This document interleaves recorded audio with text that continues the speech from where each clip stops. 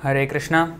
Welcome to this episode of Bhagavad Gita, and today's topic is Chapter 4, Text 11, Degrees of Surrender. Om Namo Bhagavate Vasudevaya. Om Namo Bhagavate Vasudevaya. Om Namo Bhagavate Vasudevaya. Om Ajnanatimirandhasya Jnananjana Shalakaya Chakshurunmilitam Yena Tasmai Shri Gurave Namaha. Shri Chaitanya Manobhishtam Sthapitam Yena Bhutale Swayam Rupah Kadamahyam Dadati Swapadantikam Vandeham Shri Guru Shri Yutapadakamalam Shri Gurun Vaishnavamscha Shri Rupam Sagrajatam Sahagana Raghunathanvitam Tam Sajivam Sadvaitam Savadhutam Parijana Sahitam Krishna Chaitanya Devam Shri Radha Krishna Padan Sahagana Lalita Shri Vishakhanvitamscha He Krishna Karuna Sindho Dinabandho Jagatpate Gopesha Gopika Kanta Radha Kanta Namostute Tapta Kanchana Gaurangi Radhe Vrindavaneshwari Vrishabhanusute Devi Pranamami Haripriye Vancha Kalpatarubhyascha Kripa Sindhubhya Evacha Patitanam Pavanebhyo Vaishnavebhyo Namo Namaha Nama Om Vishnupadaya Krishna Presthaya Bhutale Srimate Bhakti Vedanta Swaminiti Namine Namaste Saraswati Deve Gauravani Pracharine Nirvishesha Sunyavadi Paschatya Deshatarine Jai Shri Krishna Chaitanya Prabhu Nityananda Shri Advaita Gadadhara Shri Vasadi Gaura Bhakta Vrinda Hare Krishna Krishna Krishna Hare Hare Hare Rama Rama Rama Hare Hare. Welcome to this episode of Bhagavad Gita. Today's topic is Chapter 4, Text 11, Degrees of Surrender. So we have a lot to cover in this verse, and we will quickly go through that.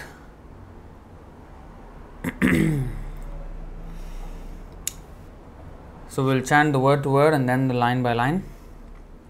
So please repeat after me. Ye yatha mam prapadyante tan tatha eva bhajami aham mama vartma anuvartante manushyaah partha sarvashah. Just a second.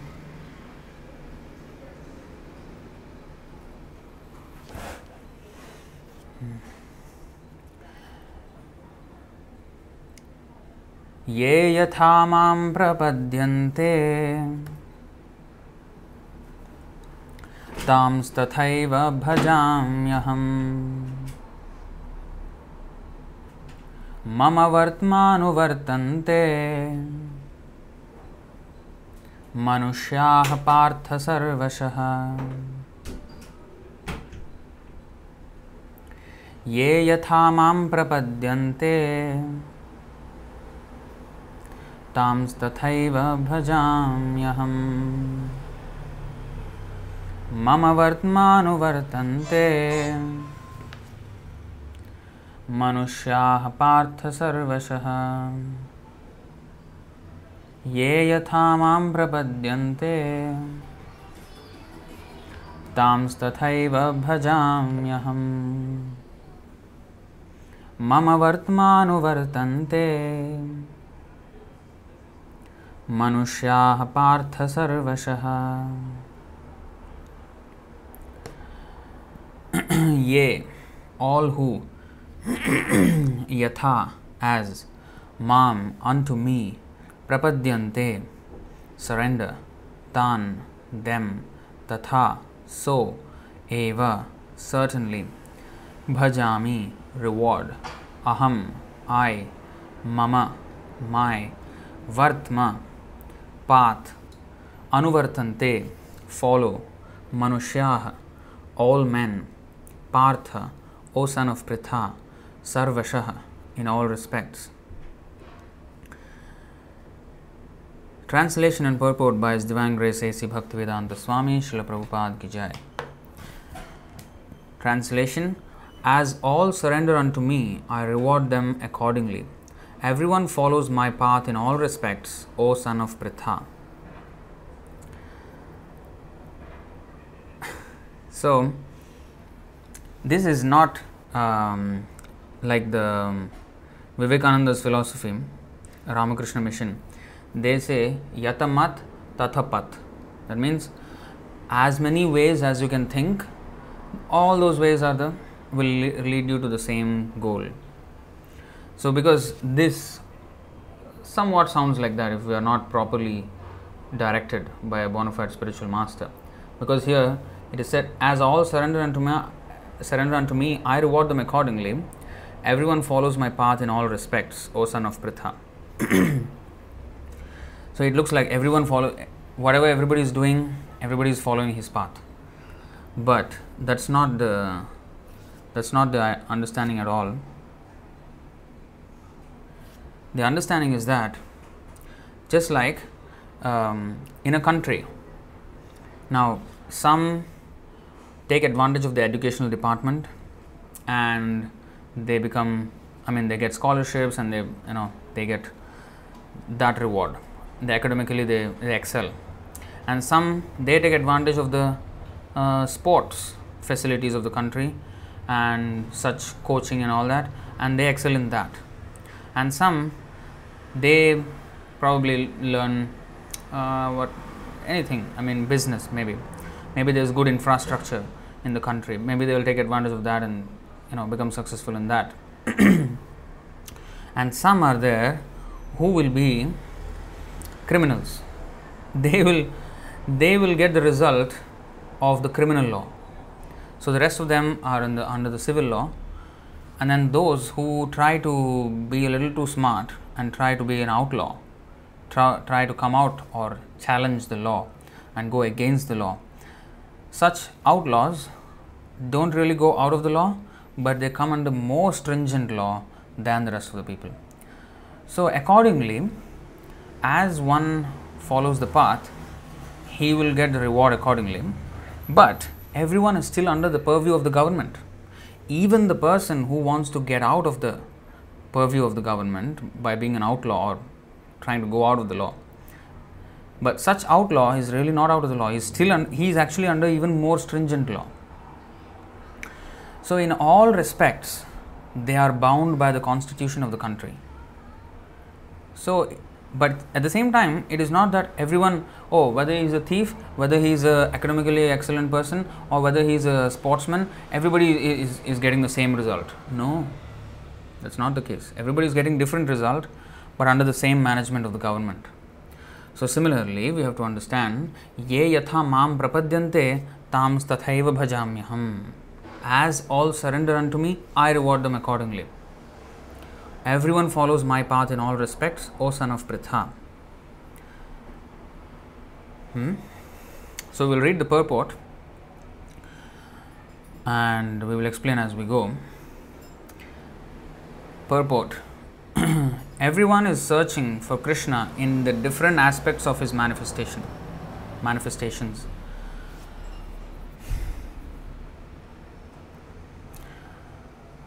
Okay.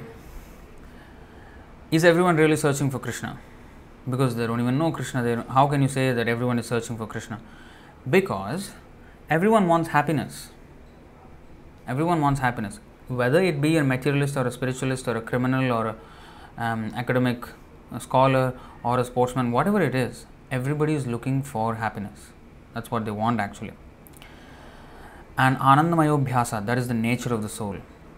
And that Anandamaya, that Ananda can only be found with Krishna actually. He is the real reservoir of Ananda. But In this world, people want Ananda devoid of Krishna. But they still want Ananda. And that is actually only found with Krishna. Okay, for example, even if a person is, say, involved or attracted, maybe a man, for example, as Prabhupada said, suppose a man is attracted to a woman. Why is he attracted? Because, of course, the bodily features, and maybe the mental condition or the intellect, whatever it is. But all that in mind or intelligence or bodily beauty or whatever it is, all those attractive features exist as long as the soul is within the body of the woman. No man wants to enjoy the dead body of a beautiful woman. So, the real attracting factor in the woman is actually the soul. Although he doesn't understand that. He is attracted to the body, he is attracted to the mind or the intellect or whatever it is. The real factor is the soul, because without soul, the mind, intellect and body cannot work. How long will the body last as a beautiful body if the soul leaves the body? The body becomes very ugly immediately. And actually, even the so-called beautiful body is actually full of disgusting elements. Inside our body is all disgusting elements. If you cut open, nobody wants to see that. If there is some, accident which, where, the body is all cut to pieces or something, they say, oh, this is not for the faint-hearted. Why? Because inside what is there it's very disgusting. All the flesh, blood and mucus, bile, air and all this fat, all these things. So actually, the real attractive feature is the soul. And the soul is attractive feature because that soul is the part and parcel of the Supreme Soul. So basically, that man who is attracted to a woman or a woman attracted to a man, whichever way, so he is attracted to one small part and parcel of the Supreme Lord. He has given up, we've all given up the service of the Supreme Lord, and now we are attracted to one tiny portion of him, part and parcel of Krishna. And that too not the soul, the material body of the soul. So just see how our love for Krishna has transformed into lust for the material elements. But if we really look at it closely, we can trace back that connection back to Krishna. So in that way, everybody in this world, although they are looking for happiness in this, but everything, Krishna says, Aham sarvasya prabhavo, I am the source of everything. Suppose somebody wants success, or he's attracted to, say, like Elon Musk, for example. He's wanting to go to space, and he's attracted to space travel and all these things. But what is space? Bhumirapa alano analo vayur kham. Kham means space, ether. So that space is one of the energies of Krishna. So it is just, again, one tiny part of Krishna's energies, which we are also. So in any way, if you see, everybody is actually looking for Krishna. They are attracted to different features of Krishna, but they see it as separate from Krishna. That is the problem. Ritertham yat pratiyeta na pratiyeta chatmani tadvidyad atmano mayam yatha bhaso yatha tamaha. So we have shown this verse before a few times. You see, this is from the Chaturshloki Bhagavatam, where the Lord Vishnu himself spoke to Lord Brahma. O Brahma, whatever appears to be of any value, if it is without relation to me, has no reality. Know it as my illusory energy, that reflection which appears to be in darkness. Now, what is not reality? The sense or the misunderstanding that it is not related with Krishna. That is Maya. Actually, everything is related with Krishna. Now, he is saying here, if it is without relation to me, has no reality. How can there be anything that has no relation to Krishna? Because Aham Sarvasya Prabhavo, he is the source of everything. How is it that something is without relation with him? So it is our misconception due to which we think like that, and that misconception is the illusory energy. That is the illusory energy. So a devotee, he sees, although in this world he sees the Supreme Lord, and he sees everything in connection with the Lord. And that is explained in this verse of the Chaitanya Charitamrita.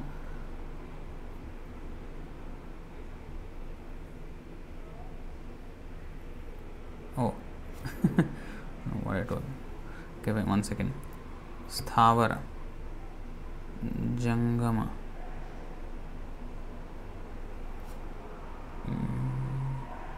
No.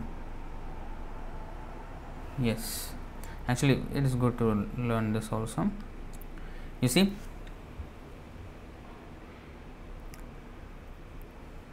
Chaitanya Charitamrita Madhyalila chapter 8 verse 273, and we will also see the 274. Mahabhagavat dekhe sthavar jangam taha taha hoy tar Shri Krishna spuran. A devotee advanced on the spiritual platform sees everything movable and inert as the Supreme Lord. This is called Vasudeva Sarvamiti.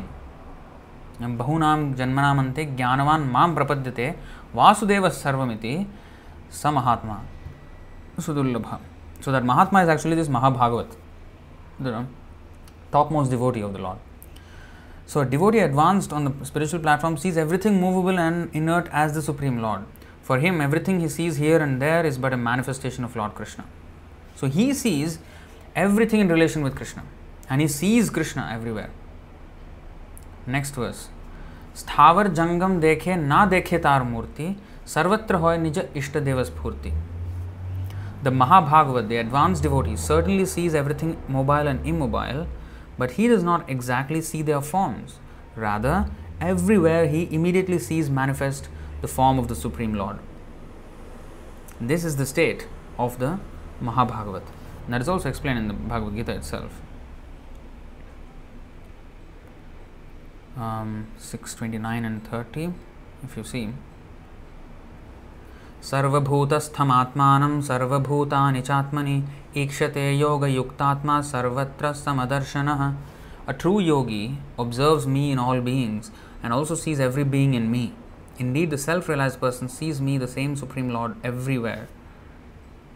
And yo mam pashyati sarvatra sarvam cha mai pashyati tasyaham na pranashyami sacha me na pranashyati. For one who sees me everywhere and sees everything in me, I am never lost, nor is he ever lost to me. So this is the state of the Mahabhagavat. The same thing is also explained in the Ishopanishad as well. 6th and 7th verses of the Ishopanishad. So, we get this idea of the vision of a pure devotee. Now, everyone is searching for Krishna. Just they do not know that they are searching for one of the multifarious manifestations of Krishna's energy. But the real pleasure they would get only if they go back to Krishna. Now, Krishna, the Supreme Personality of Godhead, is partially realized in his impersonal Brahmajyoti effulgence and as the all-pervading Supersoul dwelling within everything, including the particles of atoms. So, first we have to understand that absolute truth is understood in 3 phases. So we know, I think many of you know this verse already. So in Srimad Bhagavatam it is explained,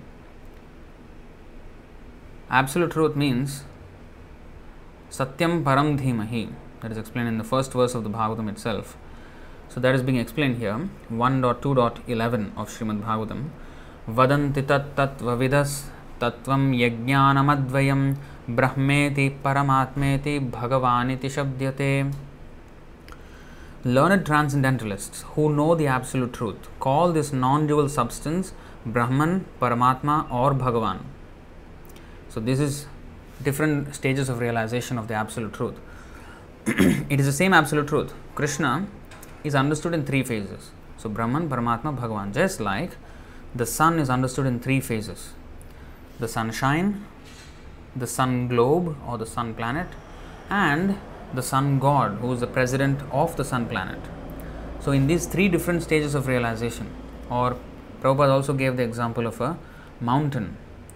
When you see it from a distance, from a far distance, you will see just like a grey outline. So you may say it is some uniform grey color. That's what a mountain is.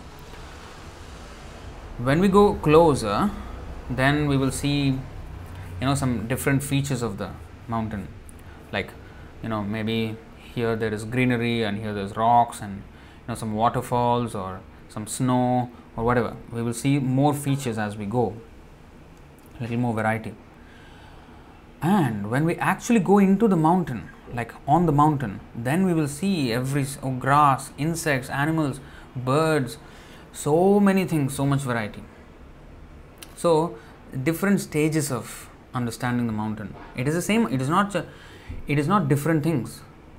One is looking at the same thing, but from different distances of understanding. So when the absolute truth is least understood, he is understood as the Brahmajyoti, Brahmeti, the bright effulgence and the all-pervading nature of the absolute truth. When the absolute truth is a little more understood, he is understood as the Paramatma, who is the super soul or the soul dwelling in everyone's heart and in every single atom as well. So these two are definitely also manifestations of the Supreme Lord. They are not wrong, but it is partial realization, because they have not completely understood. So that grey outline, now coming back to the example of the mountain, that grey outline, yes, is also the mountain. When you go closer and when you see all the different features in the snow or the greenery or the rocks or whatever it is, that is also, yes, it is a mountain only. And then when we actually go on the mountain and see all the varieties, that is also the mountain. All are mountain, but just how much more information you have of the mountain. So similarly, the sun as well, sunshine. From the farthest, we only know sunshine. Like some insects, they don't even know that there is a sun planet. They just feel the heat and light of the sun. That's it. They just all-pervading light of the sun. That's it. So that's all they understand, sunshine. But we and animals and even plants, they can understand sun globe, or maybe, I don't know, plants, but sunflower, they turn towards the sun, so they are able to see. Actually, trees they are able to see. That's why Narad Muni, when he cursed Nalakovra and Manigriva to become trees, then he said, you will witness the pastimes of Krishna, because you will be the place you will take birth as trees, that will become the courtyard of Nanda Maharaj in the future, and you will be able to witness the pastimes of Krishna. So how would they witness if they did not have eyes? So the trees have actually eyes, but not the way we do. So that's why Prabhupada says, when there is suppose a tree is growing and when there is something that is blocking the tree, when there is a wall or something, it will grow around it. How does the tree know? It can see, but it does not see the way we see. Just like snakes, they hear. When the frogs croak, they do hear, but they don't have ears. They don't have ears. So they hear from the vibration, the skin, they feel the vibration. So in that way they hear. So we should not have this limited conception that if somebody cannot do the way we do it, that's it, they don't do it at all. No, they do it. So we should not judge everything with our limited capacity. So anyway, coming back to the point, these are different stages of realization of the absolute truth. So only the one who is Bhagavan realized, the one who understands that Supreme Personality of Godhead is ultimately the Supreme Person, and he has personal attributes like character and feelings and willing and likes and dislikes, everything he also has, anger, everything he has, everything that we have, he has, but he has in infinite quantity and he has without any fault.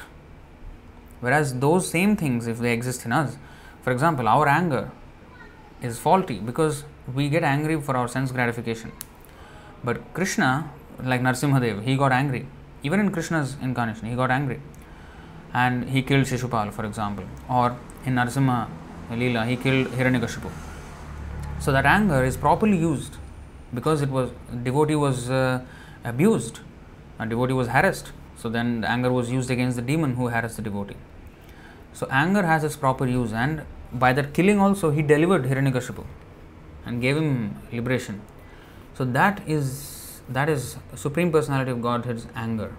Even thief, to be a thief is not a good thing in this world. But Krishna is called Makhan Chor, he is called so many, Chorashtakam, that as we know the song is written by Bilumangal Thakur. He's a thief in different ways.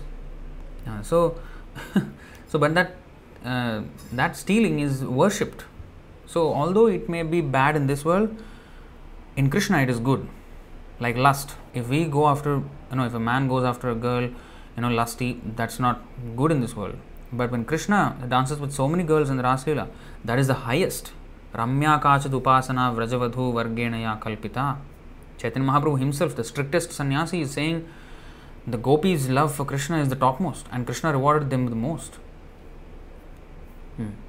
So, basically, Supreme Absolute Truth is understood in three phases. So, here it is said that Krishna, the Supreme Personality of Godhead, is partially realized in his impersonal Brahmajyoti effulgence and as the all-pervading Super Soul dwelling within everything, including the particles of atoms. But Krishna is fully realized only by his pure devotees. In the Bhagwan feature, he is only realized by the devotees. Bhaktya mam abhijanati. We will go to that.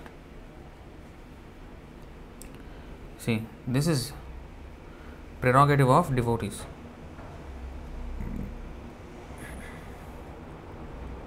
We know this.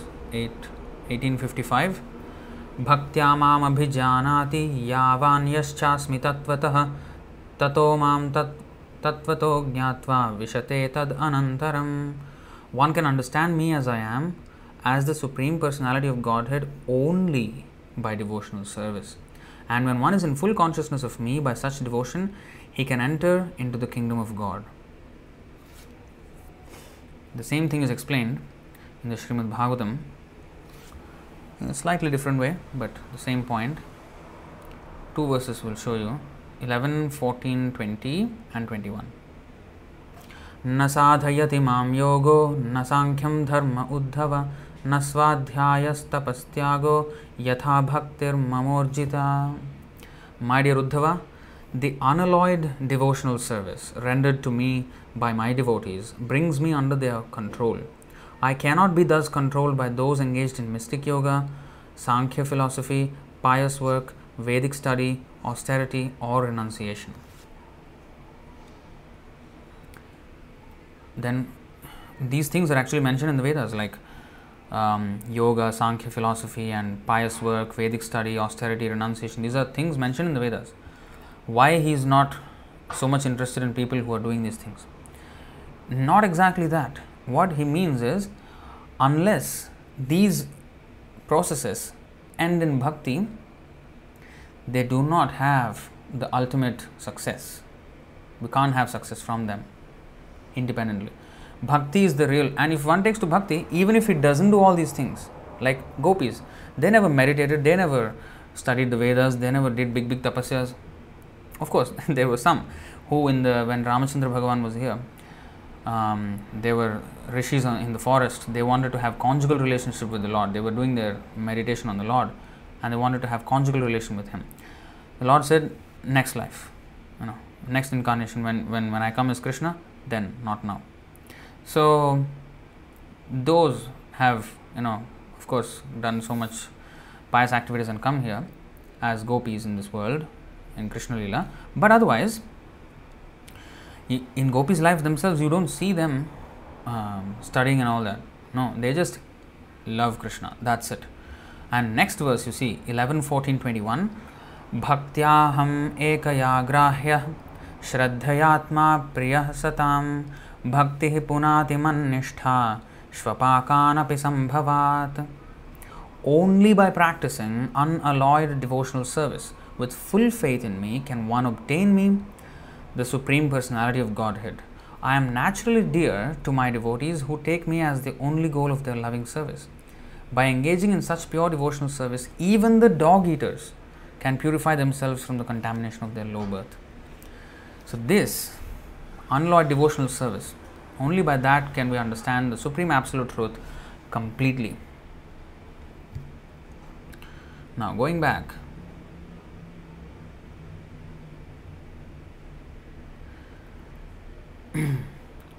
but Krishna is fully realized only by his pure devotees. Consequently, Krishna is the object of everyone's realization, and thus anyone and everyone is satisfied according to one's desire to have him. In the transcendental world also, Krishna reciprocates with his pure devotees in the transcendental attitude just as the devotee wants him. Where is it stated? Brahma Samhita, for example, 5.55. Yam Krodha. No, this is this different tune. Okay. Yam Krodha Kama Sahaja Pranayadi Bhiti Vatsalya Moha Guru Gaurava Sevya Bhavaihi Sanchintya Tasya Sadrishim Tanuma Purete Govindamadi Purusham Tamaham Bhajami. Yam Krodha Kama Sahaja Pranayadi Bhiti Vatsalya Moha Guru Gaurava Sevya Bhavaihi. See, so many. I adore the primeval Lord Govinda, the meditators of whom, by meditating upon him under the sway of wrath, amorous passion, natural friendly love, fear, parental affection, delusion, reverence, and willing service, attain to bodily forms befitting the nature of their contemplation. So the Lord, he reciprocates with them according to their feelings, according to their different feelings. That is explained in this part of the purport. In the transcendental world also, Krishna reciprocates with his devotees in the transcendental attitude just as the devotee wants him. One devotee may want Krishna as Supreme Master, Dasyaras, another as his personal friend, Sakhyaras, another as his son, Vatsalyaras, parental love, and still another as his lover, Madhuryaras, conjugal lover. Krishna rewards all the devotees equally according to their different intensities of love for him. In the material world, the same reciprocations of feelings are there, and they are equally exchanged by the Lord with the different types of worshippers. See that. This is very important. In the material world, the same reciprocations of feelings are there, and they are equally exchanged by the Lord and with the different types of worshippers. So, when the pure devotees come here, or when one is a pure devotee, whether he is by Sadhan Siddha, Kripa Siddha, or Nitya Siddha, when one is Siddha, when one is a pure devotee, his relationship with the Lord is unimpeded whether he is in the material or spiritual worlds. It doesn't matter, because here it is said the same reciprocations of feelings are there, and they are equally exchanged by the Lord with the different types of worshippers, even in the material world. So that's why a devotee doesn't really ask the Lord to take him back to the spiritual world, because he is already relishing the relationship which he would relish anyway, whether he is in the spiritual world or in the material world. That's why you see this. Canto 3, Srimad Bhagavatam, Canto 3, Chapter 29, Text 13. It's a very important verse. Here it is. Salokya sarshti samipya sarupya ikatvam Diyamanam na grihananti vinamat sevanam janah. A pure devotee does not accept any kind of liberation, salokya, sarshti, samipya, sarupya, or ekatva, even though they are offered by the Supreme Personality of Godhead. So what is this? What is these kinds of liberation? Salokya means to be on the same planet as the Lord. Sarshti means to have the same opulence as the Lord. Samipya means to be a close, intimate associate of the Lord. And Sarupya means to have the same bodily features as the Lord, like Vishnu Tutas. Or Ekatva, that means to merge into the Brahman effulgence of the Lord. So, even if the Lord gives any of these things, a devotee will not want. He will not demand anything from the Lord.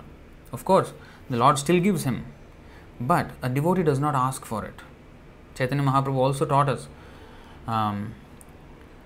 Nadhanam najanam na sundarim kavitam va jagadisha kamaye mama janmani janmanishware bhavatad bhakti rahaitu kitvai. So, I don't want any material benedictions in the form of wealth, fame, and women. I don't want. Nor do I want any spiritual benedictions in the shape of these 5 opulences. I mean, liberations in the spiritual world. No, mama janmani janmanishware. Even if I have to take repeatedly birth here in this material world, I only want the unmotivated devotional service to your lotus feet. That's what the devotee will ask. I think I think we have shown that yesterday. Canto 6, chapter 9, text 48, if I am not wrong.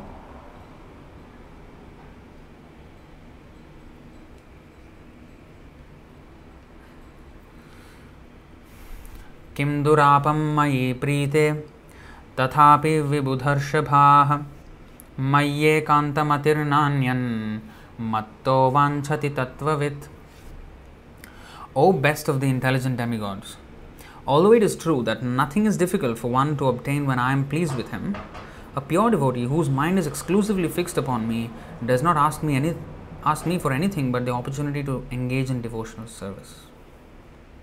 Nothing is difficult for him to achieve, but still he will not ask anything other than devotional service. That's why, who's that? Bilumangal Thakur. He said, Mukti Mukulitanjali Sevate Sman.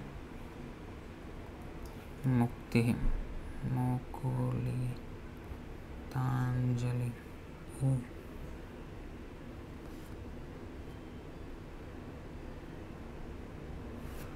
You see this? Let's see if I can find. Yeah. Oh, is that one? I think there is an actual verse.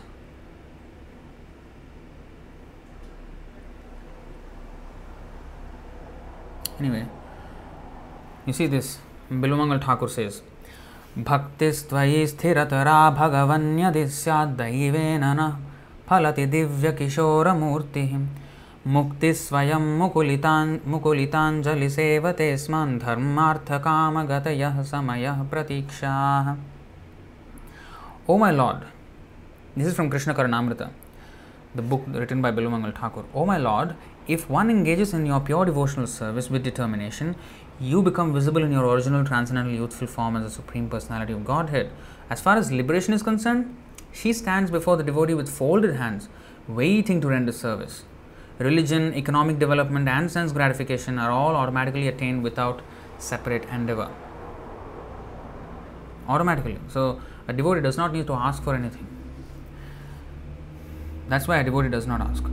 So, I'll show you some of the verses from Mukundamala Stotram. It's very beautiful verses. 51st verse, for example. Alamalamalame Praninam Patakanam Nirasana Vishayeya Krishna Krishneti Vani Yadi Bhavati Mukunde Bhaktirananda Sandra Karatala Kalitasa Moksha Samrajya Lakshmi.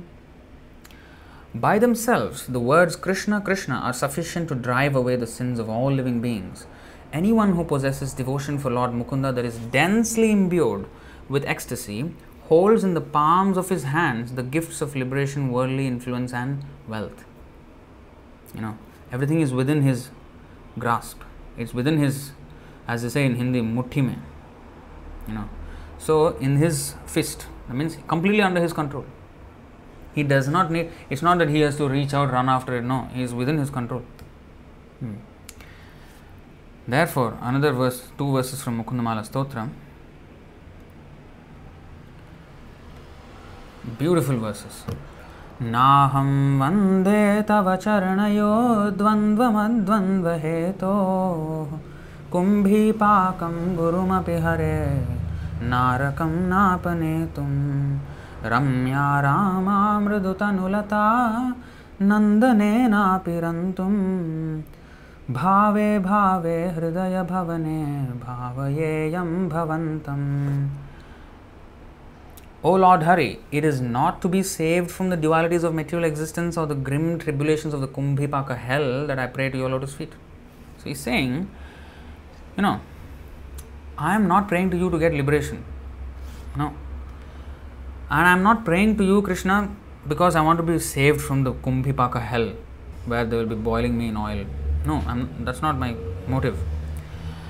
Ramya Rama Mridutanulata Nandanena Pirantum. I'm not praying to you to get some heavenly life, Swarga Prapti, where I can enjoy with beautiful, fair-skinned, soft-skinned girls. No. Bhave bhave hridaya bhavane bhavayeyam bhavantam. Even if I have to, if I have to take birth repeatedly in this world, It doesn't matter. I just want to remember you in all those lives that I may take birth. That's all. That's all I ask for. See? Next verse also. Nastha dharme navasu nichaye naiva kamopabhoge yad bhavyam tad bhavatu bhagavan purva karmanurupam etat prarthyam mama bahumatam janma janmantarepi tattvat padambhoruha yugagata nischala bhaktirastu. O my Lord, I have no attachment for religiosity or for accumulating wealth or for enjoying sense gratification. Let these come as they inevitably must in accordance with my past deeds. Whatever is supposed to happen according to my karma, let it happen. I am not asking you to change anything of that. But I do pray for this most cherished boon. Birth after birth, let me render unflinching devotional service unto your two lotus feet. That's what I am asking. So this is the prayer of a pure devotee. So coming back to this verse, the pure devotees, both here and in the transcendental abode, associate with him in person and are able to render personal service to the Lord and thus derive transcendental bliss in his loving service. Important to note, even the devotees, the pure devotees in this world, they associate with the Supreme Lord in person. They are personally with Krishna. Krishna lingita vigraha. They are embraced by Krishna all the time. Premanjana churita bhakti vilochanena santa sadaiva hridayeshu vilokayanti yam shyama sundaram achintya gunasvarupam govindamadi purusham tamaham bhajami. That is the status of the pure devotees, always seeing Krishna, never lost.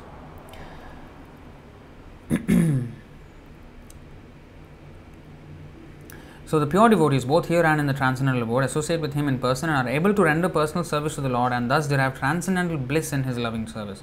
As for those who are impersonalists and who want to commit spiritual suicide by annihilating the individual existence of the living entity, Krishna helps also by absorbing them into his effulgence. Such impersonalists do not agree to accept the eternal blissful personality of Godhead. Consequently, they cannot relish the bliss of transcendental personal service to the Lord, having extinguished their individuality. They asked for it and Krishna gives them. But it's not the ultimate benediction you can get from Krishna. Some of them who are not firmly situated even in the impersonal existence return to this material field to exhibit their dormant desire for activities. So when there is no activity in the spiritual world, in the spiritual sky as Brahmajyoti, particles of Brahmajyoti, they just return to this material world because they want activity. A soul by nature is very active. We can't just confine and put it in solitary confinement. Actually, there was a study done. They saw there's I think even a video of a few people. They put them in solitary confinement in a room, dark, nothing, just nothing, absolutely nothing. They just kept them and they agreed. I mean, those people, they agreed for that test and just to see what happens to the mind. And they lasted about 1 hour, 2 hours, 3 hours, 4 hours, 5 hours, and then they started becoming restless and then just got up and just walking and they did not know where exactly is the wall, and then they had to feel and then understand where everything is. Pitch dark. Basically, their senses were not being able to be used in any way. Like their ears cannot hear anything. It's soundproof walls and no smell, no sight. Everything, just touch. Yeah, touch. You can't be without that. So in this way, just all the senses were deprived of their activity. And within, I think only one of them lasted 48 hours. I don't know how he lasted without food. I forgot. A long time ago I saw this video. But the rest, within 24 hours, they were going mad. They were hearing some weird voices and noises, and they were just banging on the walls and just becoming hysterical. So that's what happens when one is in Brahmajyoti. Of course, his attention span will be a little more longer, but still, he will have to come, because we as soul, we are active beings. We are not dead matter. We are living souls. So therefore, we want activity. And with activity, we want ananda. So when there is not to be found, then we will, because of having no information of the spiritual activity, we come back down to material activity. Aruhya krichrena param padam tatah patantyadha anadrita yushmadangrayah. So we fall down again. So that's what happens to persons who are impersonalist. So they return to this material field to exhibit their dormant desires for activities. They are not admitted into the spiritual planets, but they are again given a chance to act on the material planets. For those who are fruitive workers, the Lord awards the desired results of their prescribed duties as the Yajneshwara, and those who are yogis seeking mystic powers are awarded such powers. In other words, everyone is dependent for success upon His mercy alone, and all kinds of spiritual processes are but different degrees of success on the same path. Degrees of success. They are not all the same success at all. Unless, therefore, one comes to the highest perfection of Krishna consciousness, all attempts remain imperfect. As is stated in the Srimad Bhagavatam 2.3.10, Akama sarva kamo va mokshakama udaradhihi tivrena bhakti yogena yajeta purusham param. Whether one is without desire, the condition of the devotees, or is desirous of all fruitive results, or is after liberation, one should with all efforts try to worship the Supreme Personality of Godhead for complete perfection, culminating in Krishna consciousness. This is the conclusion of this verse. Now, I just want to take you through the different types of surrender. First of all, what surrender means. Now here he said, as all surrender unto me, I reward them accordingly.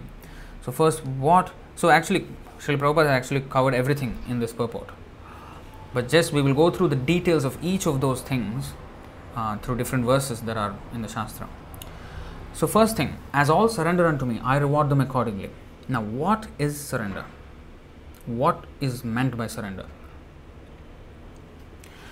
This is explained in the Bhagavad Gita, chapter 18, text 66, purport. This from Haribhakti Vilas, 11th chapter, 676th verse. Anukulyasya sankalpah pratikulyasya varjanam rakshishyati iti vishvaso goptritve varanam tatha atmanikshepa karpanye shadvidha sharanagatihi. Now you see, this is to Krishna, of course. This is meant for Krishna. That we anukulyasya sankalpa, that means we have to accept those things which are favorable for Krishna consciousness. But this, for any surrender, this is the same things. Suppose if I want to say I want to become a businessman, right? I have to surrender to the process of becoming a businessman. Like students, they study in exams, they study in the college or schools. They have to anukulyasya sankalpa. They have to accept things favorable for their timing, their timetable, everything has to be favorable for their execution of. That's why sometimes the mothers, they say, "Oh, no, don't worry, I'll just cook for you. I'll wash your clothes. You just study." You accept those things which will increase your academic score. And pratikulyasya varjanam, anything that is not necessary for that, you reject. That is also surrendering to the process of material education. Maya pahrata jnana. There is also surrender. So anukulyasya sankalpa, pratikulyasya varjanam. If one wants to become a businessman and if he wants to make it, as I say, hard work is the key to success. Actually, not really, because the sanction of the Supreme Lord is the real thing. But their work is the same thing. When they say hard work, that means you have to put in more hours and more investment of yourself in the particular activity that you want to cultivate. If somebody wants to become a bodybuilder, anukulyasya sankalpa. What are the anukulyasya sankalpa? Doing exercise, eating nicely, sufficient proteins and all that. And then pratikulyasya varjanam, don't eat something which will, disturb this conditioning. So that is also anukulyasya sankalpa, pratikulyasya varjanam. In any field, If we want to do something, we have to surrender to the process. And if we follow the process, then we will achieve the result. Again, depending on the sanction of the Paramatma and of the Super Soul. But this is surrender. Surrender means Anukulasya Sankalpa, accepting things favorable to the process. Pratikulasya Varjanam, giving up things unfavorable. Rakshishyati Vishwaso, this is another thing. Having faith in the process. Of course, this is only fully manifested only with Krishna. But still, we think like materialists, they are into this family attachments and everything, and they think that is what will save them. And that is explained. Rakshishyati iti Vishwaso. They have the faith, but it is falsely, the repository is a false repository. We are reposing our faith in the false thing, but still, that is still considered faith. You see, this is explained in the Srimad Bhagavatam 2.1.4. You see this? Dehapatya kalatradishu atmasainyeshvasatsvapi tesham pramatto nidhanam pashyannapi na pashyati. Persons devoid of Atma Tattva do not inquire into the problems of life, being too attached to the fallible soldiers like the body, children and wife. Although sufficiently experienced, they still do not see their inevitable destruction. They have so much faith in the body, children and wife that these things will protect me, or maybe a good doctor, a good lawyer, or a good insurance. These things will protect me. That is also explained. Srimad Bhagavatam 7:9-19. Prahlad Maharaj is saying this. What is he saying? Balasya neha sharanam pitarau narsimha nartasya chagadamudanvanti majjato nauh taptasya tat pratividhirya ihanja sheshtas tavad vibhotanubhritam tvadupekshitanam.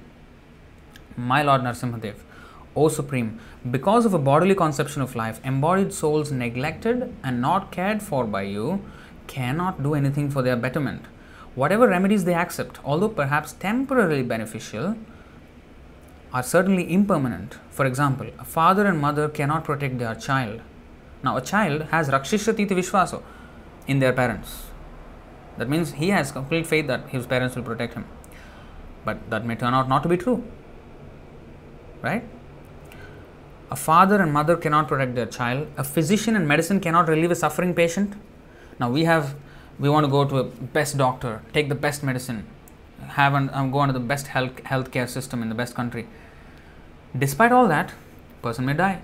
In fact, there is no record that in the most affluent countries, people just live and don't die. No, they die despite all the facilities. Temporarily some benefit may be there, but ultimately, no. And even that temporary benefit sometimes is not accorded to them. Because if the Lord wills against it, Mare Krishna Rakhe Krishna Mare ke. That means if Krishna wants to protect someone, nobody can kill him. If Krishna wants to kill someone, nobody can protect him. So people have faith, Rakshishyati. Oh, my medicine will save me, my doctor will save me, my lawyer will save me, my insurance will save me, my bank balance will save me, my wife will save me, my children will save me. These are all also aspects of, we are surrendering to Maya in these different forms that are coming. And a boat on the ocean cannot protect a drowning man, finally. Now, for a drowning man, the only hope is a boat which comes, especially in the ocean. Even if one is an expert swimmer, he just can't save himself, however expert he may be. So, the only chance is when a boat comes, a lifeboat. Even that is not an assurance. If the person fails to see him, then he cannot be traced and cannot be, saved. So, the thing is, we are placing our faith. The faith is where the surrender is, where our faith is. That's where our surrender is. So, it all boils down to how much faith, and faith in what. Okay, and we'll go through all the aspects of surrender, the 6 aspects of surrender. Anukulasya Sankalpa, Pratikulasya Varjanam, Rakshishyati iti Vishwaso, Goptritve Varanam Tatha, accepting as the guardian or master. Of course, this is for the Lord. But same thing, we may accept guardians or masters or mentors in that particular field to which we want to surrender. If my surrender is to the mode of ignorance, say I want to go into like mafia, some people want to go into mafia and drug deals and all this kind of life. So they accept some guardian who is like a senior mafia man, somebody who is in that line. So he accepts such mentors. Then Atmanik Shepa, full self-surrender. They sometimes give their life not only to mafia, anything. They give their life to that process which they have committed to. Like sportsmen or anything like that. Their whole life, life depends on that. And Karpanya, humility. Of course, this is aspects of surrender for the Lord, but even humility in other ways, like suppose if one is a cricketer, for example, sports. Now, if he plays cricket, and he will be very much, if suppose Sachin Tendulkar walks into the room, he's very awe-inspired, and then he becomes very humble, and he's like very cordially he receives. Humility is there. And I have seen somebody shared with me some videos long time ago, like these soccer players, some of these Brazilian soccer players who are very great soccer players, and they hit a goal and all that, and big drama, and then the people from the stands, from the grandstands, they actually somehow escape the security and then run onto the field and go and bow down, actually bow down and put their head at the ground in front of those their role model. And humility, because for them that they surrendered to that process of enjoyment. So this surrender, wherever we repose, we get accordingly the rewards. But in all cases, the reward is given by who? By the Supreme Lord. Always by the Supreme Lord. Whichever way we go, we cannot go outside the purview of the Lord. Just like in the beginning of this class, we have said that in a country, if a person wants to take advantage of the civil law and maybe the Ministry of Education, and he goes into the university, he gets a scholarship, and he studies hard, and he gets maybe a Nobel Prize or whatever it is, excellence in academics. So he has taken advantage of that department of the government. And the one who is a criminal, he took advantage of the criminal law of the government, and he is suffering in the prison according to his actions. And those who are sportsmen, they get their facilities. So in that way, everybody is rewarded according to their surrender to whatever process they have surrendered to, but all by the order of the government. Positive, negative, anything by the order of the government only are they getting such recognition, such whatever facilities, such rewards. Similarly, whether one is an atheist, he will also get results only by the grace of the Lord. The tongue of the atheist with which he is saying that there is no God is given by God. The air which he is breathing is given by God. The water which he is drinking is given by God. He knows H2O is water, but who did the H2O in the ocean? Who mixed the H2O and O in the ocean? God. In the laboratory, if there is hydrogen and oxygen, they will never mix by themselves unless a scientist or whatever lab, whatever the student or professor, whoever mixes it. A person is required to mix the chemicals. Then only it will have an effect. Then they will become water. Otherwise, there is no way. So similarly, if there's one test tube of water if a person is required to do that, what about the ocean?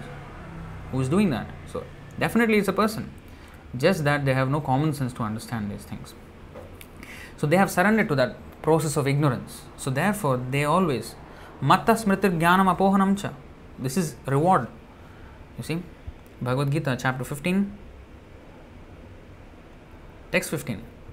Sarvasya chaham hridi sannivishto matta smritir jnanam apohanam cha vedaischa sarvair ahameva vedyo vedanta krit veda videva chaham I am seated in everyone's heart, and from me come remembrance, knowledge, and forgetfulness. By all the Vedas, I am to be known. Indeed, I am the compiler of Vedanta, and I am the knower of the Vedas. So, from him come remembrance, knowledge, and also forgetfulness. If somebody wants to forget God, he will award him forgetfulness. You will not remember for me for millions of years. That he says in the 16th chapter.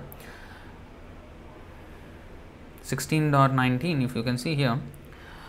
Tanaham dvishatah kruran samsareshu naradhaman kshipamyajasram ashubhan asurishveva yonishu. Those who are envious and mischievous, who are the lowest among men, I perpetually cast into the ocean of material existence, into various demoniac species of life. So they get their reward, demoniac species of life. Now, so surrender means that to any process, if we accept those things, anukulasya sankalpa, pratikulasya varjanam, rakshishati iti vishwasa, goptritve, varanam tatha, atmanikshepa karpanya, shadvidha, sharanagati. Atmanikshepa and karpanya, 5th and 6th. Now, that is the process of surrender. Now, what are to whom one surrenders? That is explained. I'll just take you to this. Where is it? One second.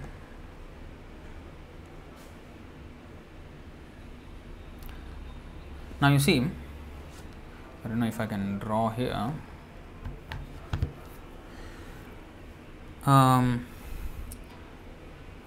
Okay, first let me take you through this Ishopanishad verse. This is in the mantra 12 of Ishopanishad. This is the category. Andham tamah pravishanti ye sambhutim upasate tato bhuya ivate tamo ya usambhutyamratah. So there is asambhuti and there is sambhuti. Two things. Now some surrender to the path of asambhuti, some surrender to the path of sambhuti. So asambhuti means what? Here, the Sanskrit word, of course here asambhuti is translated as the demigods. But there is a broader definition of asambhuti, and that is found here. The Sanskrit word asambhuti refers to those who have no independent existence. Sambhuti is the absolute personality of Godhead who is absolutely independent of everything. So asambhuti means basically one who has no independence, who have no independent existence. That means everything other than the Lord is asambhuti. In this material world especially, everything is asambhuti. So whether it be the demigods or ordinary people or ghosts or whatever it is, that is asambhuti. Asambhuti. Now, so understanding this, of course, if you see the translation, still more so do the worshippers of the impersonal absolute. So this requires more explanation. We have done a lecture on this one, you can refer to that. But in short, next verse, if you go to the 13th verse, it is said, Anyadevahu sambhavat, anyadahur asambhavat, iti shushrumadhiranam yenastad vichachakshire. It is said that one result is obtained by worshipping the supreme cause of all causes, and that another result is obtained by worshipping what is not supreme. All this is heard from the undisturbed authorities who clearly explained it. So surrender means there is faith, so to which we repose faith on, accordingly we will get the result. But all are manifestations of Krishna's energy. Therefore, in the Brahma Samhita, if you see, a similar verse is there. We have shown this few times. 5.61. Dharmananyan parityajya mamekam bhaja vishwasan yadrishi shraddha siddhir bhavati tadrishi. The next part of the verse is talking about different aspect, but I just wanted to highlight this part. Yadrishi shraddha siddhir bhavati tadrishi. As one's faith develops, according to that he will get his perfection. Same as what is today's verse. Ye yatha mam prapadyante tam stathaiva bhajamyaham. Now, what are the things that one surrenders to? So, as from the Ishopanishad, we understand that there is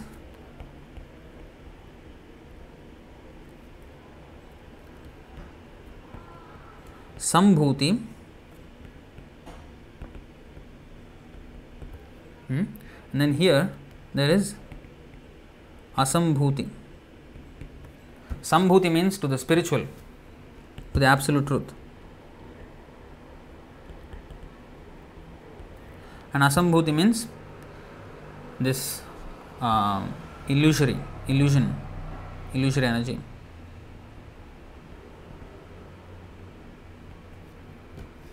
So these two, some people surrender to the, mostly actually in this material world, people surrender to the Asambhuti, the illusory energy in its various forms. So what are the various forms that one surrenders?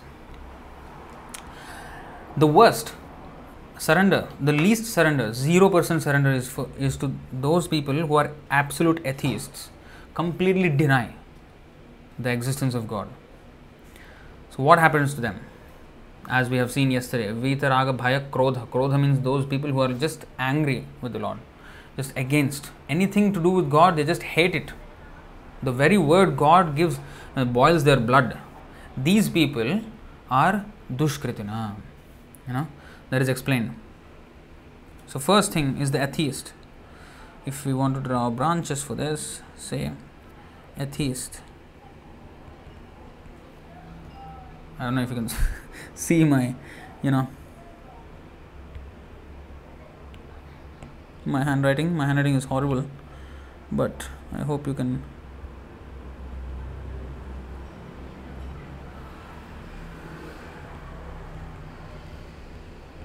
Atheist.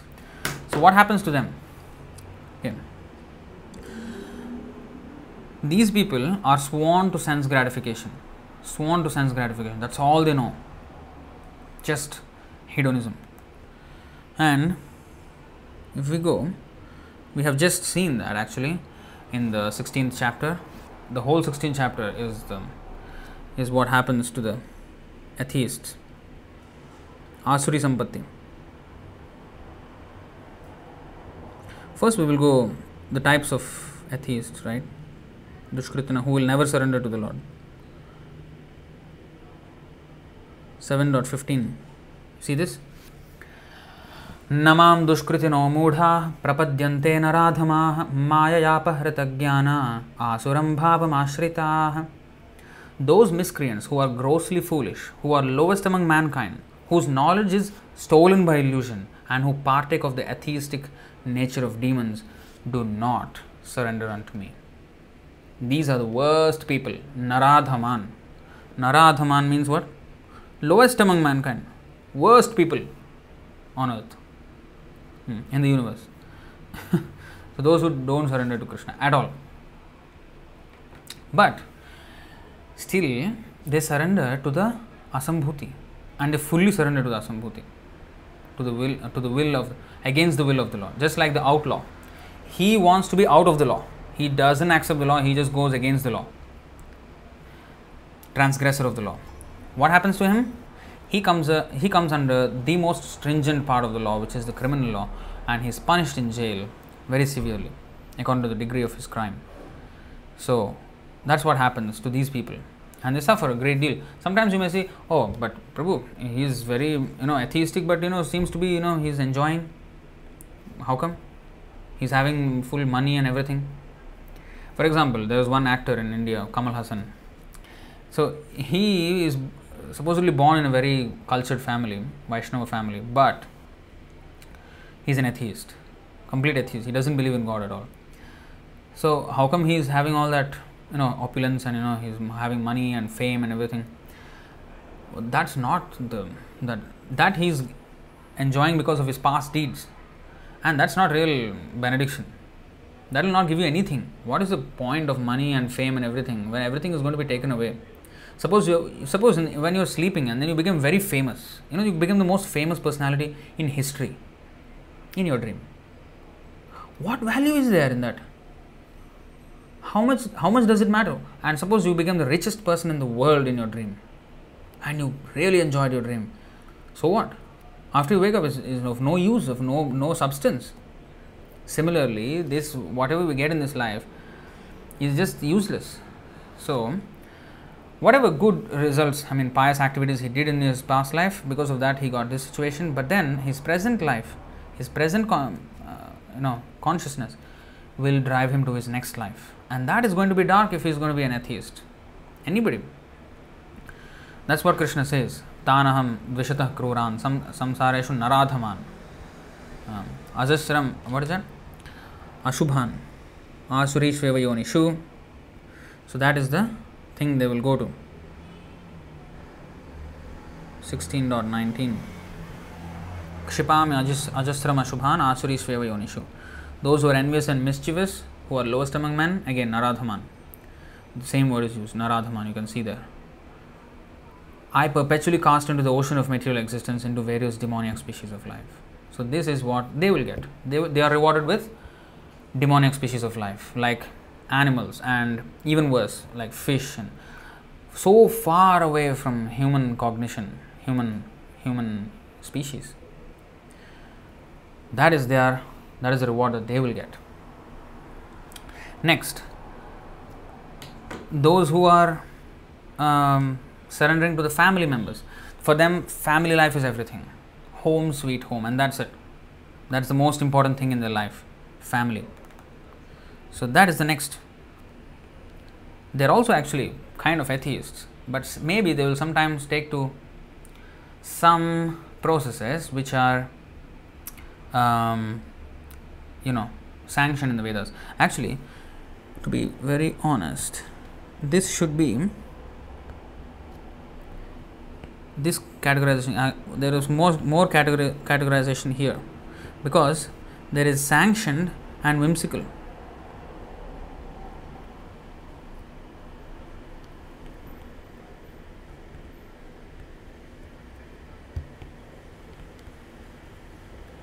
I don't know if you can read my handwriting at all.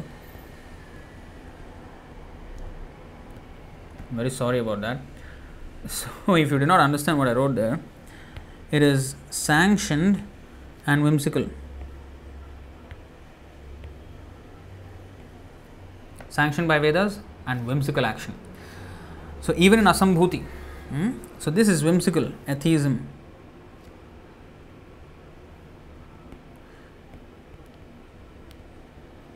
And then what about person who is just very much family centric person? Okay, we'll write here family man. Not every family man. My handwriting is like really terrible. Very sorry about that. But family man means griha medhi basically. His whole life is just to see his family happy, without any spiritual culture in that family. That's what we are talking about.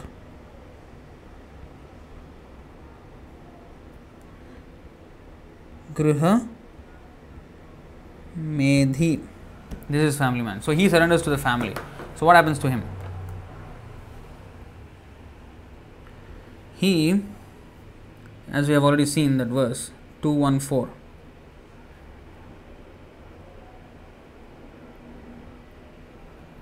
देहापत्यकलत्रादिषु आत्मसैन्येषु सत्स्वपि तेषां प्रमत्तो निधनं पश्यन्नपि न पश्यति. Persons devoid of Atma Tattva do not inquire into the problems of life, being too attached to the fallible soldiers like the body, children and wife. Although sufficiently experienced, they still do not see their inevitable destruction. So they have so much faith in their family and their doctor and their insurance and their human beings and the systems that humans have created. So they surrender to that process. They give their whole life for that process. Family time is more important than God time for them. That's why when we ask them to come to the temple, Prabhu, at least come for a Sunday feast, this program, Bhagavad Gita class and all that. Prabhu, Sunday is my family time.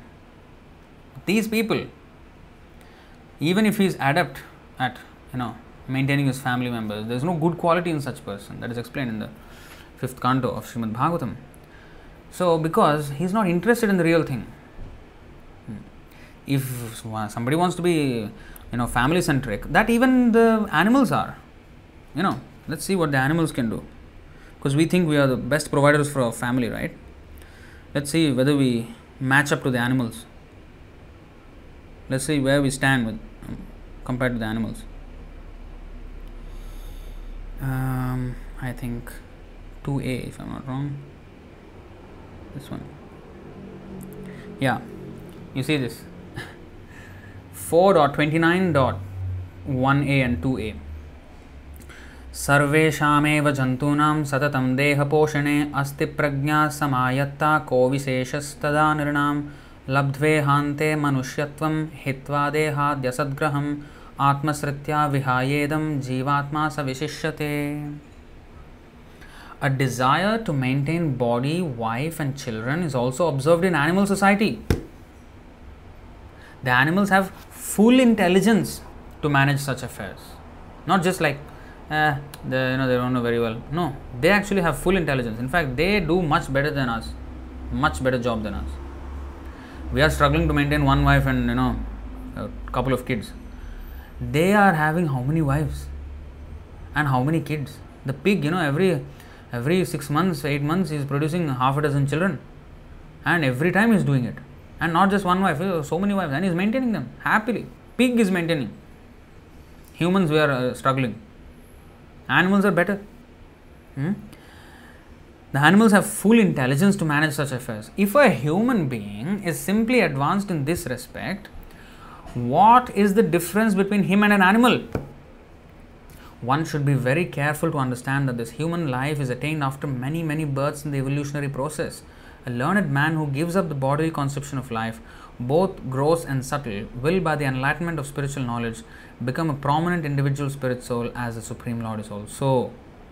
So he will become liberated by giving up this false attachments and coming to the real substance.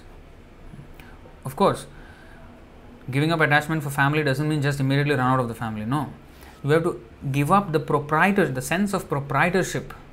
That's why it is said, one should live in the home just like a guest, not like a proprietor.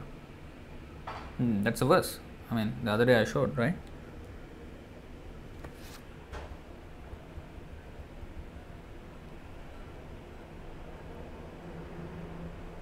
Hmm. 11:17:54. इत्थं परिमृशन् मुक्तो गृहेष्वतिथिवद्वसन् न गृहैरनुबध्येत निर्ममो निरहङ्कृतः. Deeply considering the actual situation, a liberated soul should live at home just like a guest, without any sense of proprietorship or false ego. In this way, he will not be bound or entangled by domestic affairs.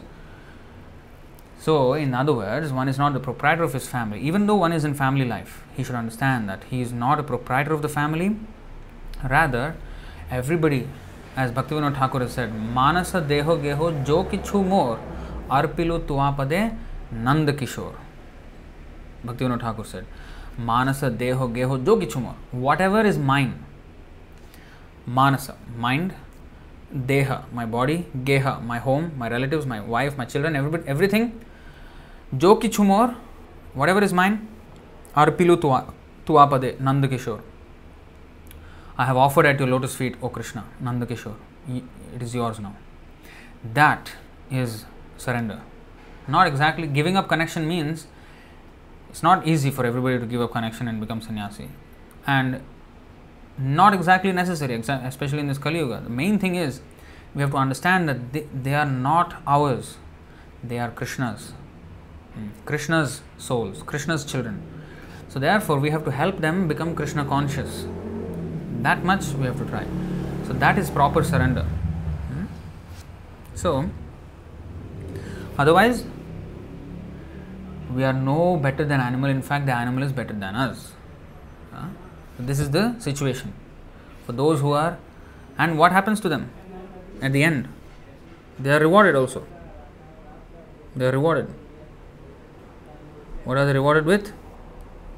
Deha patyakalatradishu atmasainya swasatsvapi. See, so this we have seen. All those sufficiently experienced, they still do not see their inevitable destruction. And we have seen how a person actually suffers hellish life just before being attracted to the family. We will see that now. 3:30. This chapter is quite strong, It's very strong language. So kindly bear with this because it's going to be a little bit hard for those who want some material attachment. After leaving this body, the man who maintains himself and his family members by sinful activities suffers a hellish life, and his relatives suffer also. This is the end of a person. Evam kutumbam bibhrana udaram bhara eva va visrijyeho bhayam pretya bhungte tat phalam idrisham. Then next, he goes alone to the darkest regions of hell after quitting the present body, and the money he acquired by envying other living entities is the passage money with which he leaves this world. Thus, by the arrangement of the Supreme Personality of Godhead, the maintainer of kinsmen is put into a hellish condition to suffer for his sinful activities, like a man who has lost his wealth. This is the end of a person who is just mad after just being happy in a family life. Therefore, a person who is very eager to maintain his family and kinsmen simply by a black method certainly goes to the darkest region of hell, which is known as Andhata Misra. Having gone through the miserable hellish conditions and having passed in regular order through the lowest forms of animal life prior to human birth, and having thus been purged of his sins, one is reborn again as a human being on this earth. This is the reward that he gets for being excessively attached to family members. Now, it's still whimsical. Now, let's take to the next stage. Maybe country. So they surrender to the country, and what happens to them? They are also born in the same country or in the enemy country because they have been thinking of them. For example, like a soldier, like say India, Pakistan. Usually there are always a rivalry going on. So if an Indian soldier always thinking of Pakistan, like, oh, this is bad, and consider him the enemy, and then fight, and then in the war, once they fight and die, then because whatever he has been thinking at the last point in his life, that he will attain next life. Suppose he has been thinking of Pakistan soldier or something like that, he will become a Pakistani next life, and the Pakistani may become an Indian next life. So what he fought against, he will end up there. I mean, just look at this. So, in fact, there was another instance, one story where Prabhupada, he was having morning walk with his disciples. So then there was a tree, a young tree that was growing between two walls of two houses. There was a small gap, and then there was a small tree that was growing there. So what happened to the tree? Just growing, just a very young tree. So Prabhupada stopped and he said, this tree, this soul in this tree's body, he was actually the man of this house. And because he's so attached to his house, now he became a tree so that he can always stay in that near the property his entire life as a tree. Another incident he also mentioned in India, in Kolkata, I think, where this man, he remembered his past life.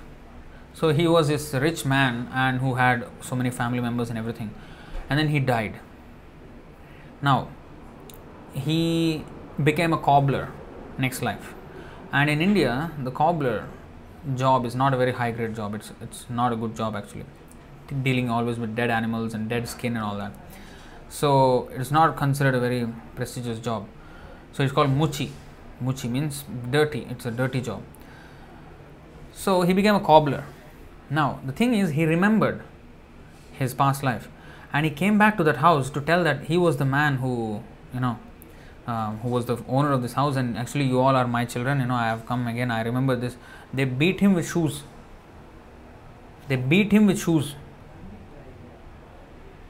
That is illusory relationships of this material world. So this is what happens to people who are too attached to family life or to their country, to the land of worship, whether it be the country or whether it be the home, like the tree which has taken birth just beside the home, the land there, or the land meaning the country. So in this way, he is rewarded accordingly. That is also within the whimsical.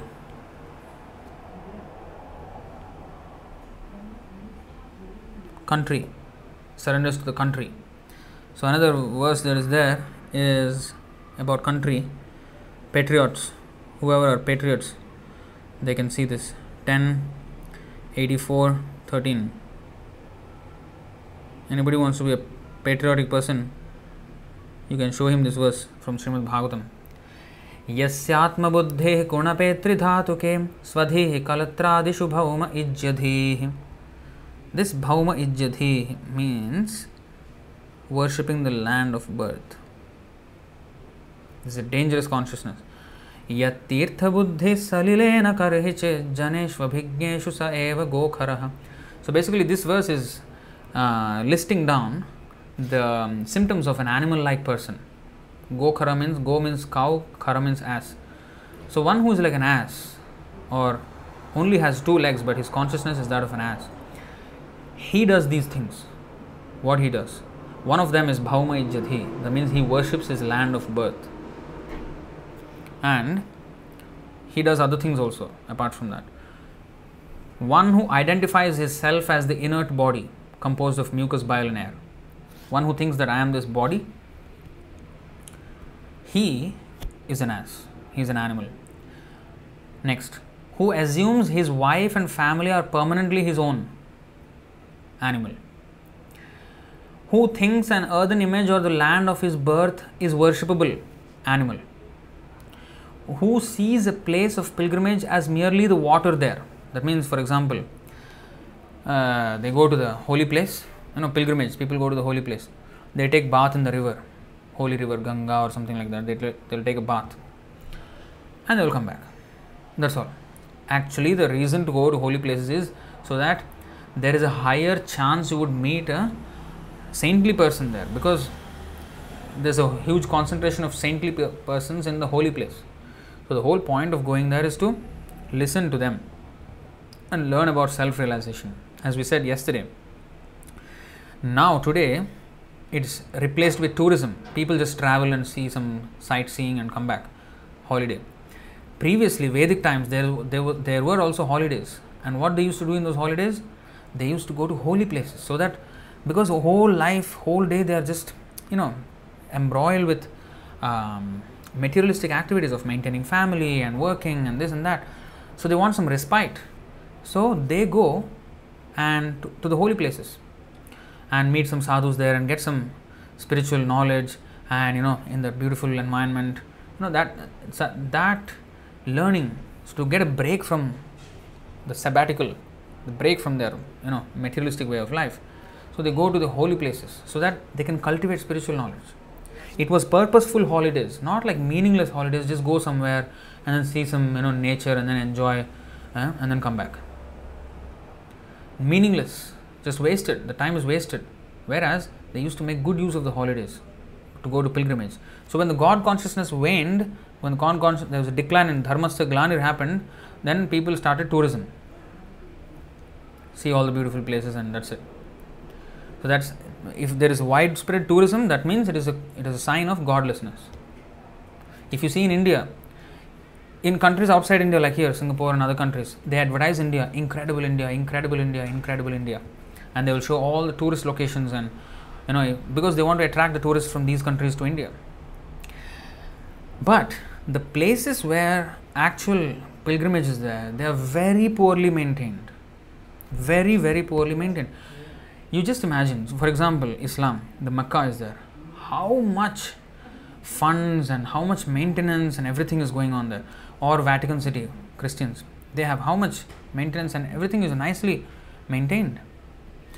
When you go to Vrindavan, nothing is properly maintained, and the holy place, sometimes the guide, they will take us to this holy place. Oh, this was where Krishna was playing with his friends, and nothing, no even structure, nothing there, nothing, very poorly maintained. So that is a sign of godlessness. So of course there are some charitable trusts which try to, devotional charitable trusts which try to renovate and maintain the holy places and clean the holy rivers and like that. So this is a pathetic situation. So that's a sign of godlessness. So all these tourist locations are greatly advertised, but the real offering of India, which is the cultural, which is the spiritual aspect, completely hidden. Oh, secular, secular, secular, some rubbish. So in this way, this is called Gokhar, animal consciousness. So that's why those who see a place of pilgrimage as merely the water there, who never identifies himself with, feels kinship with, worships or even visits those who are wise in spiritual truth, such a person is no better than a cow or an ass. When we talk about a holy place or a pilgrimage, it can also mean a temple. A temple, we go to the temple, just go and take the Charnamrit and go out. It is good. It is not, we are not saying it is bad, but that even an animal can do. You give some prasadam, the animal will take, and tirtham it will take. But the thing is, as a human, our real function is to go there and learn from the sadhus. What is the aim of human life? Who am I? Who is God? What is my relationship? These things I have to find. That is the reason why one should go to a holy place. But otherwise, it's the animal. So basically, I wanted to show this. Who thinks his land of birth as worshipable? Actually, there is a proverb. Janani Janmabhumi Swargadapi Gariyasi. The mother and the motherland are more beautiful than heaven. They like that so much. Mother, family relationships, and the land of his birth. People like so much that they treat it as better than even heaven. Janani Janmabhumi Swargadapi Gariyasi. So this is these kind of surrender to the land of birth and give their life, like Mahatma Gandhi. He gave his life for the land of his birth. That is, he surrendered his life for the country. Srila Prabhupada wrote him a letter just 1 month prior to his death. Prabhupada wrote him a letter that, my dear Gandhi, you have inspired thousands of people. You always hold the Bhagavad Gita in your hand. You have fought for the independence of the nation. We have already achieved that. Now, please retire from this political life and preach the message of Bhagavad Gita. If a person like you preaches the message, the actual message of Bhagavad Gita, which is to surrender unto the Supreme Lord, then you will be actually Mahatma. Your title of Mahatma will be actually meaningful, because as you know, Bhagavad Gita says, who is Mahatma? Mahatma is a person who has surrendered to Krishna. 7.19 Bahunam janmanamante jnanavan mam prapadyate vasudevah sarvamiti sa mahatma sudurlabha. After many births and deaths, he who is actually in knowledge surrenders unto me, knowing me to be the cause of all causes and all that is. Such a great soul is very rare.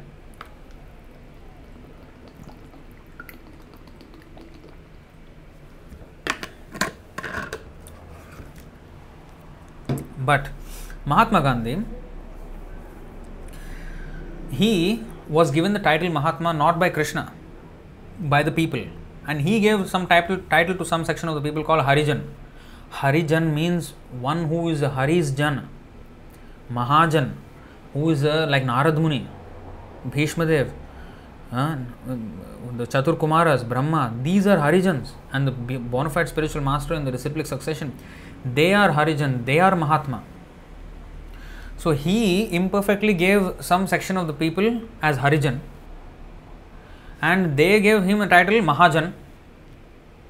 Both fools, because that Harijan, so-called Harijan, yes, they were Shudras and all that, but without, Prabhupada said, without elevating them to God consciousness, just keeping them as they are, ignorant of God consciousness, he just rubber stamped them as Harijan.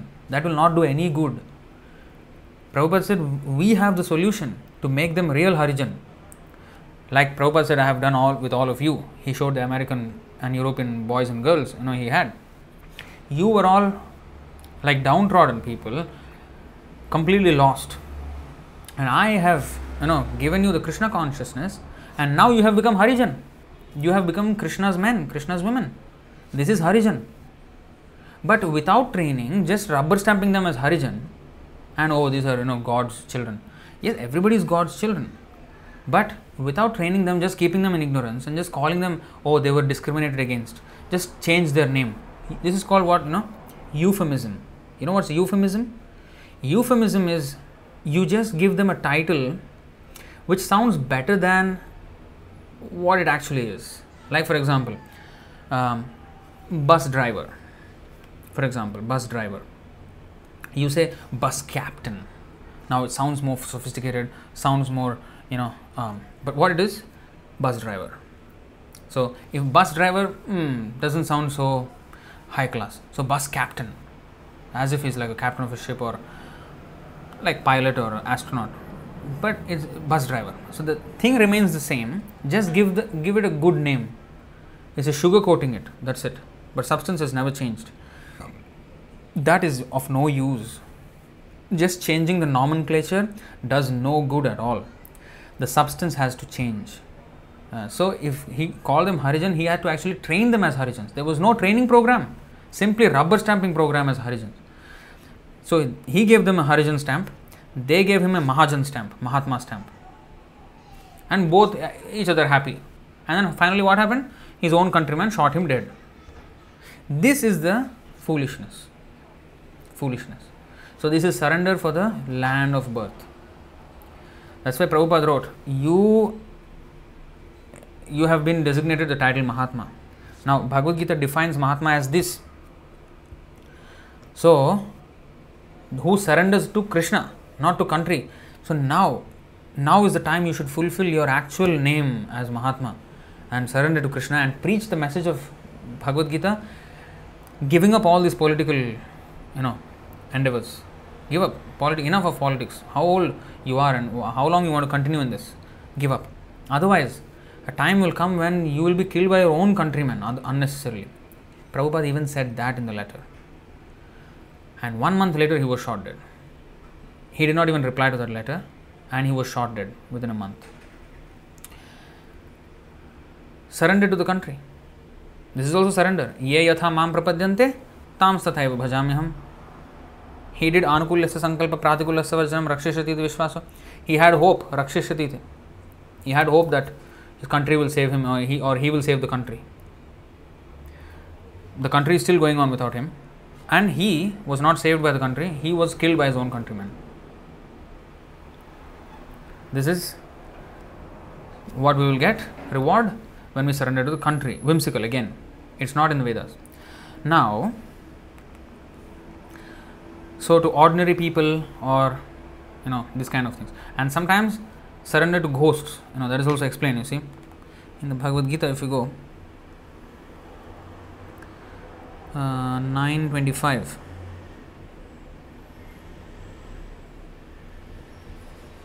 Yanti deva vrata devan, pitrin yanti pitrivrataah, bhutani yanti bhutejya, yanti madhyajinopi mam. Those who worship the demigods will take birth among the demigods.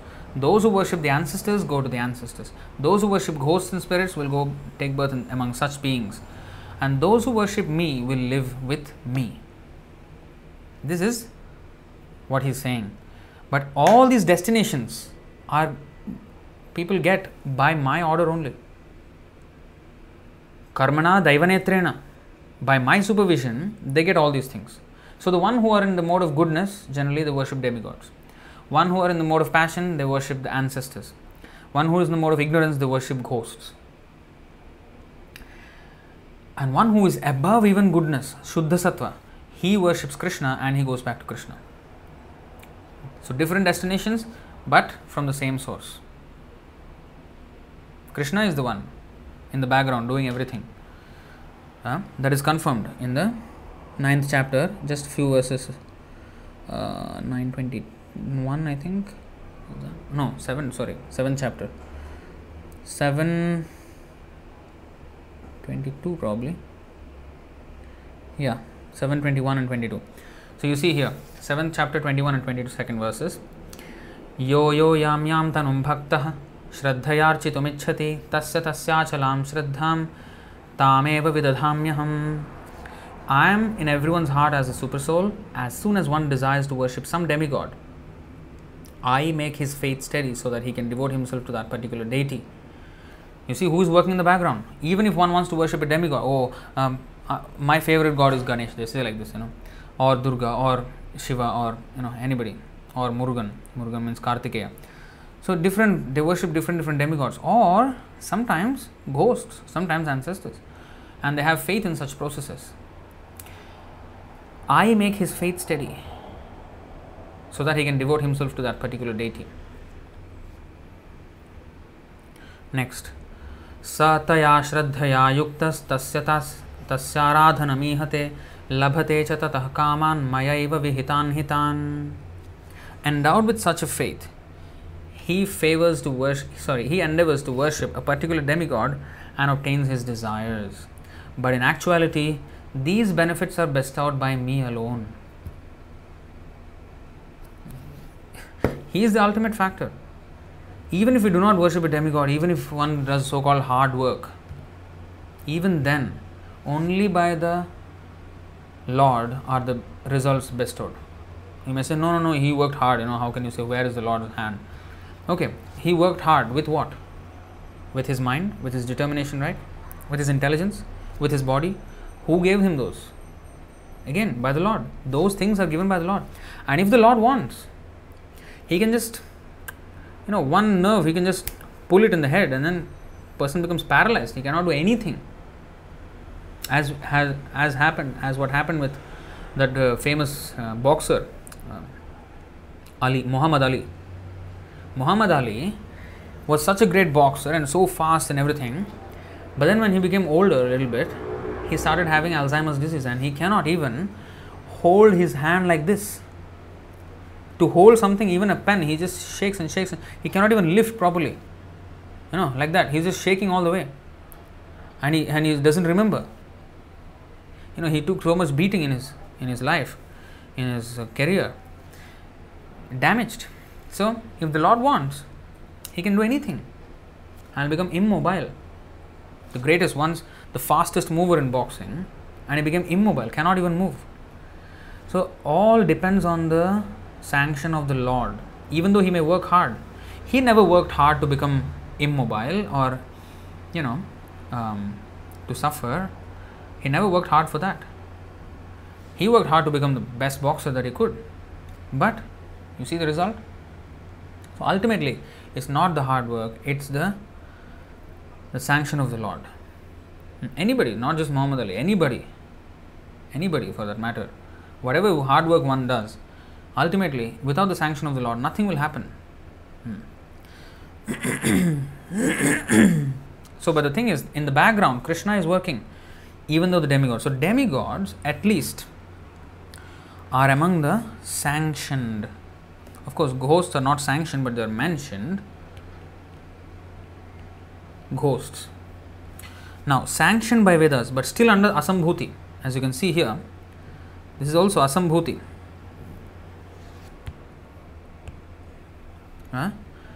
Sanctioned by Vedas. What is that?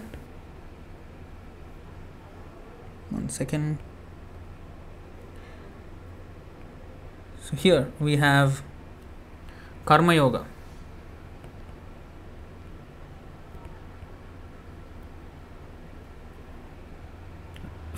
I don't know if you can even see that properly. Okay, let me just write a little bit more clearly if I can. Let's try.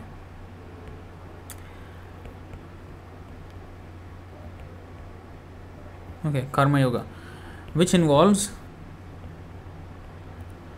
demigod worship. This is sanctioned by the Vedas now. Demigod worship, right? So what happens to them? As we've seen the verse just now, they go to the planet of the demigods.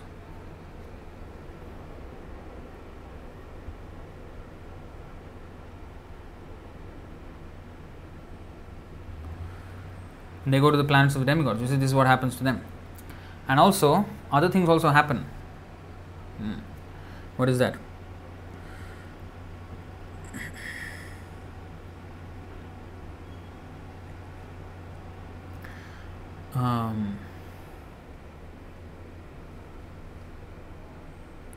There's one verse which shows, 1088.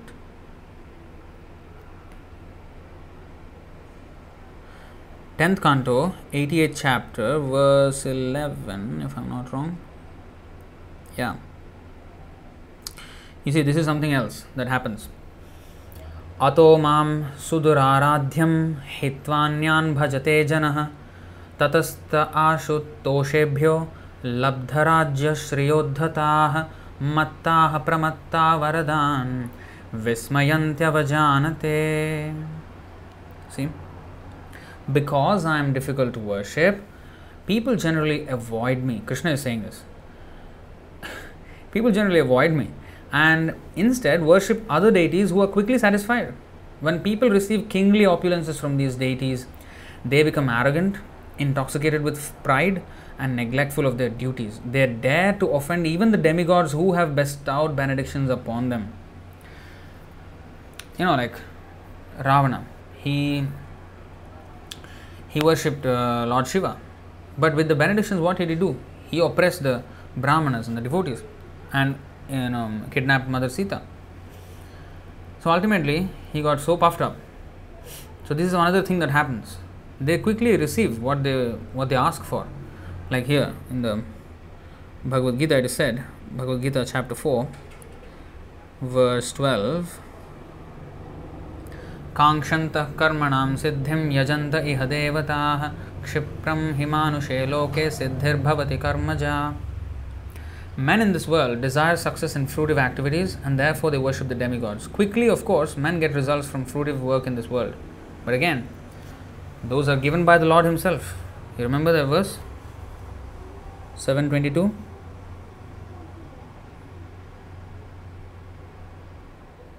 Mayaiva vihitan hitan. In actuality, these benefits are bestowed by me alone. So everything, He is always sanctioning, He is always rewarding through His different agents. The demigods are His agents. He is arranging through them, but He is the one who is arranging. So, but He arranges these things. What do they get? Antavattu phalam tesham.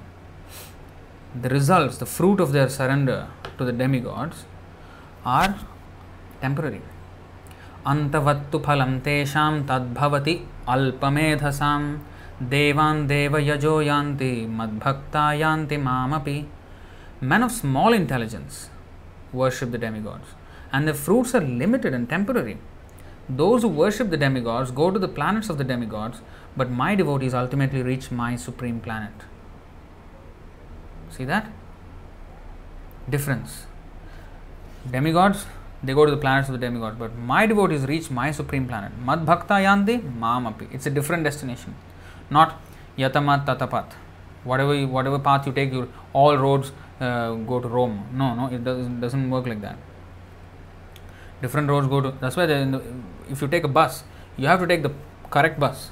If you take a bus going to east and then you want to go to west, you will not end up. You cannot say that every bus goes the same direction. Then why there are many buses? It's a foolish theory. So we have to get out of this nonsense theory and understand that different paths lead to different destinations, and we have to choose the correct path. And the onus is on us. The onus is on us to choose the correct path. If we are sincere in solving our problems for good, then we will be directed to the bona fide spiritual master, and then we will be shown the correct path, which is Supatha, the last verse of the Ishopanishad. Agnenaya Supatha Raya Asman. Supatha, the correct path. So, the end result, the reward, phalam, antavattu phalam, all ends in, it's all temporary. It's not going to give us lasting benefits.